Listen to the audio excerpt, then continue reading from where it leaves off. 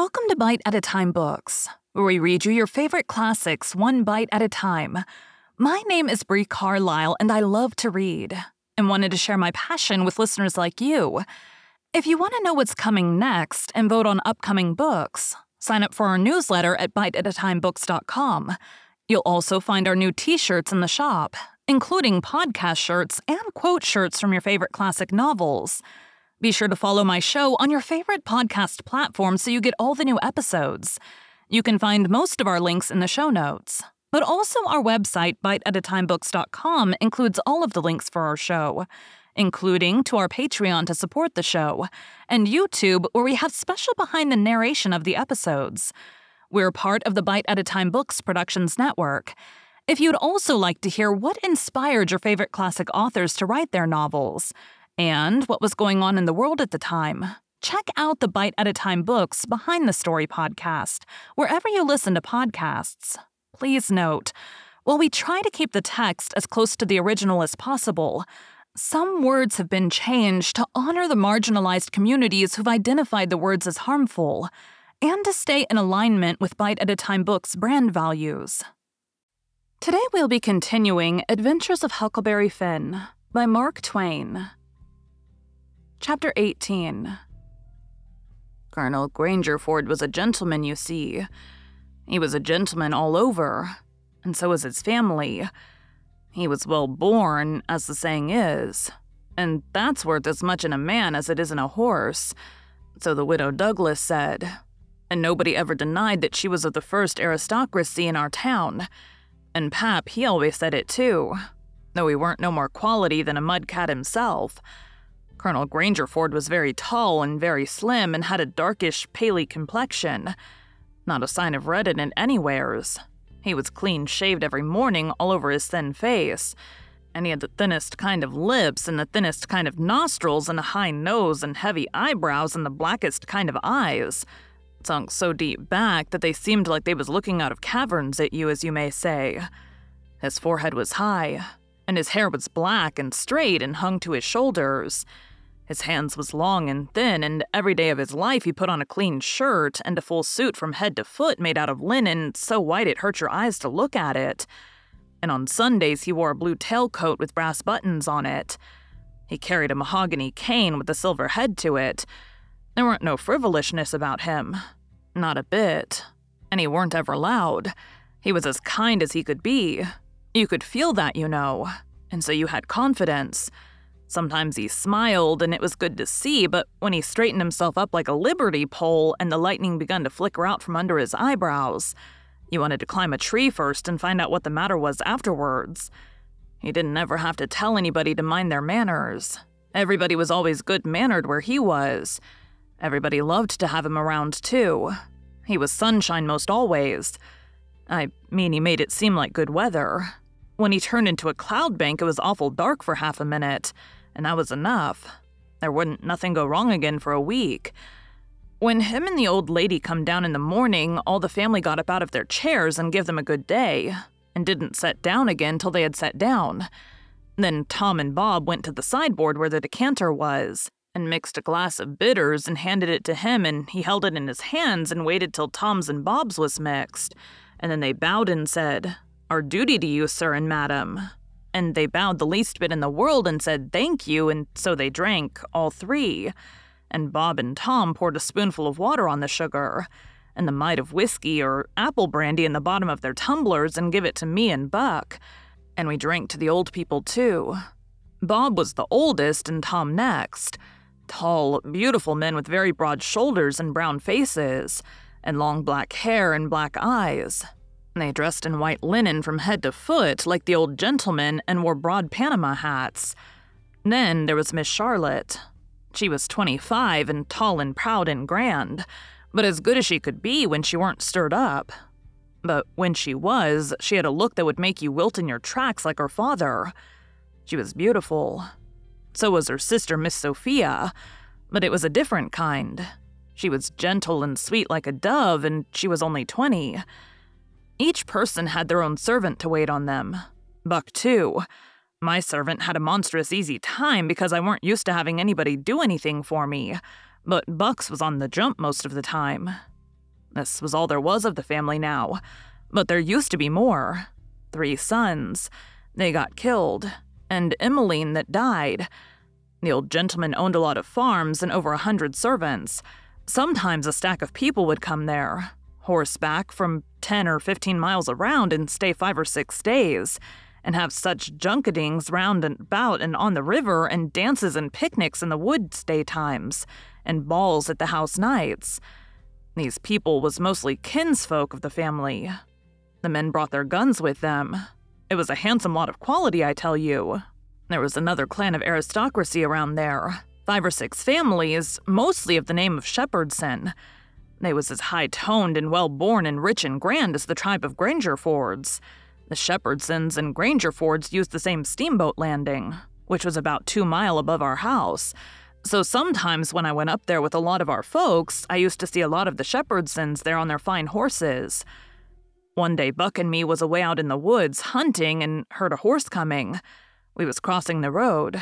Buck says, "Quick, jump for the woods." We done it, and then peeped down the woods through the leaves. Pretty soon a splendid young man come galloping down the road, setting his horse easy and looking like a soldier. He had his gun across his pommel. I had seen him before. It was young Harney Shepherdson. I heard Buck's gun go off at my ear and Harney's hat tumbled off from his head. He grabbed his gun and rode straight to the place where we was hid. But we didn't wait. We started through the woods on a run. The woods weren't thick, so I looked over my shoulder to dodge the bullet, and twice I seen Harney cover Buck with his gun, and then he rode away the way he come to get his hat, I reckon. But I couldn't see. We never stopped running till we got home. The old gentleman's eyes blazed a minute. 'Twas pleasure mainly, I judged. Then his face sort of smoothed down, and he says kind of gentle, "I don't like that shooting from behind a bush. Why didn't you step into the road, my boy?" "The Shepherdsons don't, father. They always take advantage." Miss Charlotte, she held her head up like a queen while Buck was telling his tale, and her nostrils spread and her eyes snapped. The 2 young men looked dark, but never said nothing. Miss Sophia, she turned pale, but the color came back when she found the man weren't hurt. Soon as I could get Buck down by the corn cribs under the trees by ourselves, I says, "Do you want to kill him, Buck?" "Well, I bet I did." "What did he do to you?" "Him? He never done nothing to me." "Well, then why do you want to kill him for?" "Why, nothing, only it's on account of the feud." "What's a feud?" "Why, where was you raised? Don't you know what a feud is?" "Never heard of it before. Tell me about it." "Well," says Buck, "a feud is this way. A man has a quarrel with another man and kills him, then that other man's brother kills him, then the other brothers on both sides goes for one another. Then the cousins chip in, and by everybody's killed off and there ain't no more feud. But it's kind of slow and takes a long time." "Has this one been going on long, Buck?" "Well, I should reckon. It started 30 years ago or summers along there. There was trouble about something and then a lawsuit to settle it, and the suit went again on one of the men, and so he up and shot the man who won the suit, which he would naturally do, of course. Anybody would." "What was the trouble about, Buck? Land?" "I reckon maybe, I don't know." "Well, who done the shooting? Was it a Grangerford or a Shepherdson?" "Laws, how do I know? It was so long ago." "Don't anybody know?" "Oh yes, Pa knows, I reckon, and some of the other old people, but they don't know now what the row was about in the first place." "Has there been many killed, Buck?" "Yes, right smart chance of funerals, but they don't always kill. Pa's got a few bucks shot in him, but he don't mind it 'cause he don't weigh much anyway. Bob's been carved up some with a bow tie, and Tom's been hurt once or twice." "Has anybody been killed this year, Buck?" "Yes, we got one and they got one. About 3 months ago, my cousin Bud, 14 years old, was riding through the woods on the other side of the river and didn't have no weapon with him, which was blame foolishness. And in a lonesome place, he hears a horse a-comin' behind him and sees old Baldy Shepherdson a-linking after him with his gun in his hand and his white hair flying in the wind. Instead of jumping off and taking to the brush, Bud 'lowed he could outrun him. So we had it, nip and tuck for 5 miles or more, the old man a-gaining all the time. So at last Bud seen it weren't any use, so he stopped and faced around so as to have the bullet holes in front, you know. And the old man, he rode up and shot him down. But he didn't get much chance to enjoy his luck, for inside of a week our folks laid him out. I reckon that old man was a coward, Buck. I reckon he weren't a coward, not by a blame sight. There ain't a coward amongst them Shepherdsons, not a one. And there ain't no cowards amongst the Grangerfords either. Why, that old man kept up his end in a fight one day for half an hour against 3 Grangerfords and come out winner. That was all a horseback. He lit off on his horse and got behind a little wood pile and kept his horse before him to stop the bullets. But the Grangerfords stayed on their horses and capered around the old man and peppered away at him. And he peppered away at them. Him and his horse both went home pretty leaky and crippled, but the Grangerfords had to be fetched home, and one of 'em was dead and another died the next day. No, sir. If a body's out hunting for cowards, you don't want to fool away any time amongst them Shepherdsons, because they don't breed any of that kind. Next Sunday we all went to church. About 3 mile, everybody a horseback. The men took their guns along. So did Buck, and kept them between their knees or stood them handy against the wall. The Shepherdsons done the same. It was pretty ornery preaching, all about brotherly love and such like tiresomeness. But everybody said it was a good sermon, and they all talked it over going home and had such a powerful lot to say about faith and good works and free grace and predestination. And I don't know what all, that it did seem to me to be one of the roughest Sundays I had run across yet. About an hour after dinner, everybody was dozing around, some in their chairs and some in their rooms, and it got to be pretty dull. Buck and a dog was stretched out on the grass in the sun, sound asleep. I went up to our room and judged I would take a nap myself. I found that sweet Miss Sophia standing in her door, which was next to ours, and she took me in her room and shut the door very soft and asked me if I liked her, and I said I did, and she asked me if I would do something for her and not tell anybody, and I said I would.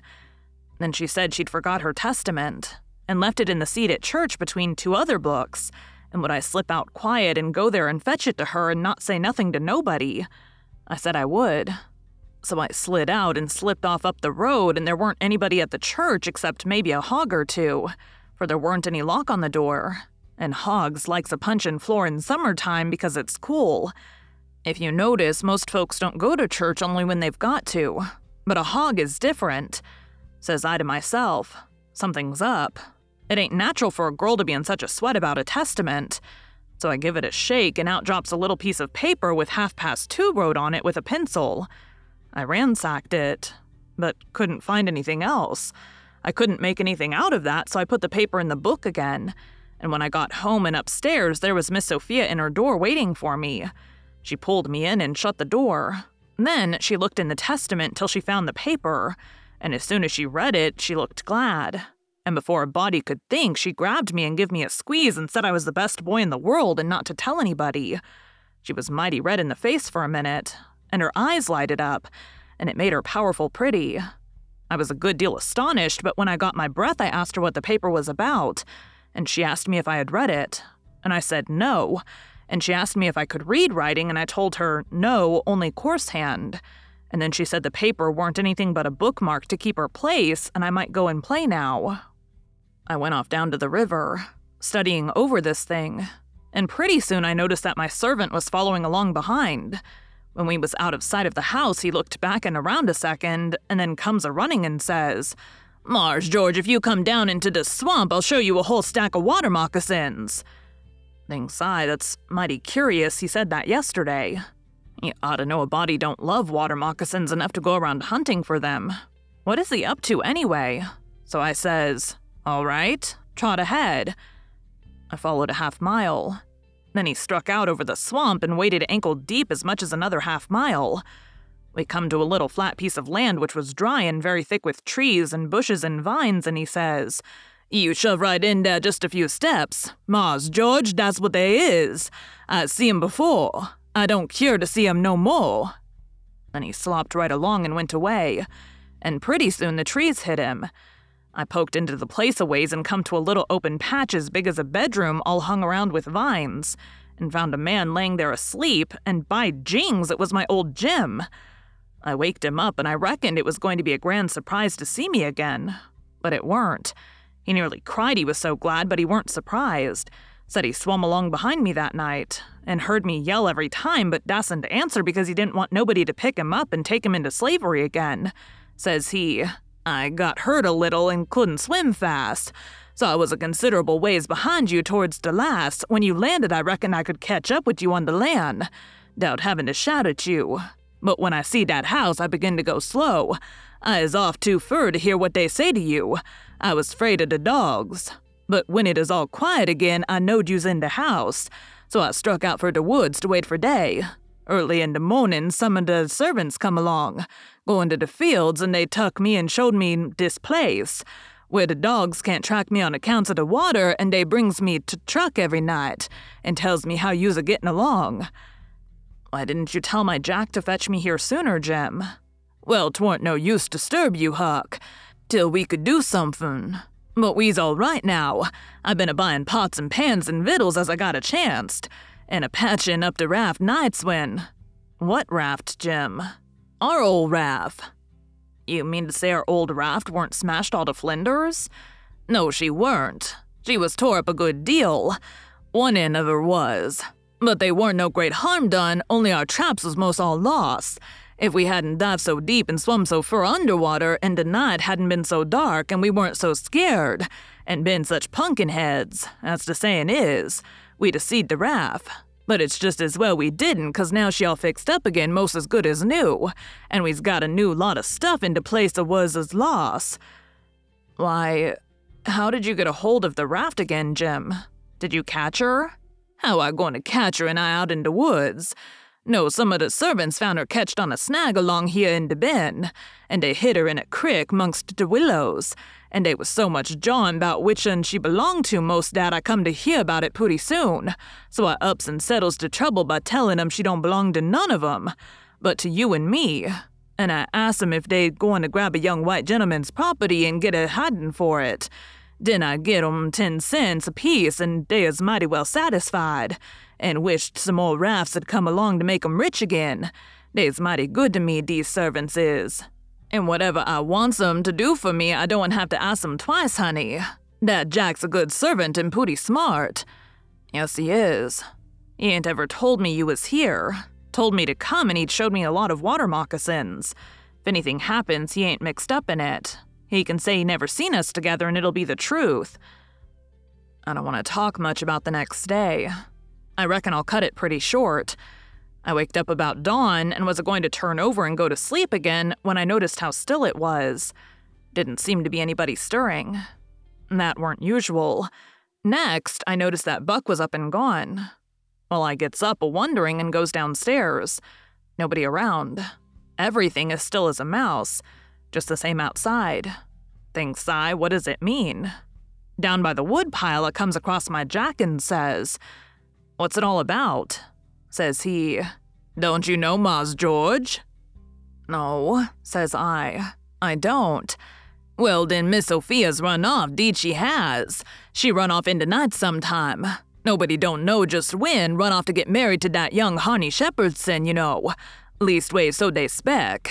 The family found it 'bout half an hour ago, maybe a little more, and I tell you they weren't no time loss. Such another hurrying up guns and hosses you never see.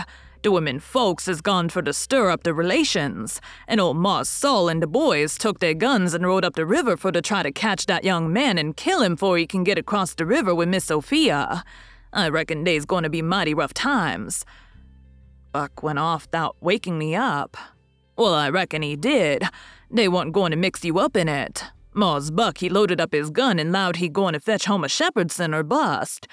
Well, there'll be plenty in Manda, I reckon, and you bet he'll fetch one of 'em if he gets a chance. I took up the river as hard as I could put. By and by, I began to hear guns a good ways off.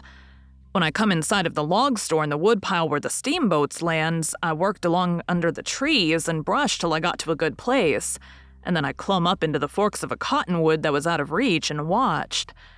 There was a wood rank 4 foot high a little ways in front of the tree, and first I was going to hide behind that, but maybe it was luckier I didn't. There was 4 or 5 men cavorting around on their horses in the open place before the log store, cursing and yelling and trying to get at a couple of young chaps that was behind the wood rank alongside of the steamboat landing. But they couldn't come it. Every time one of them showed himself on the riverside of the woodpile, he got shot at.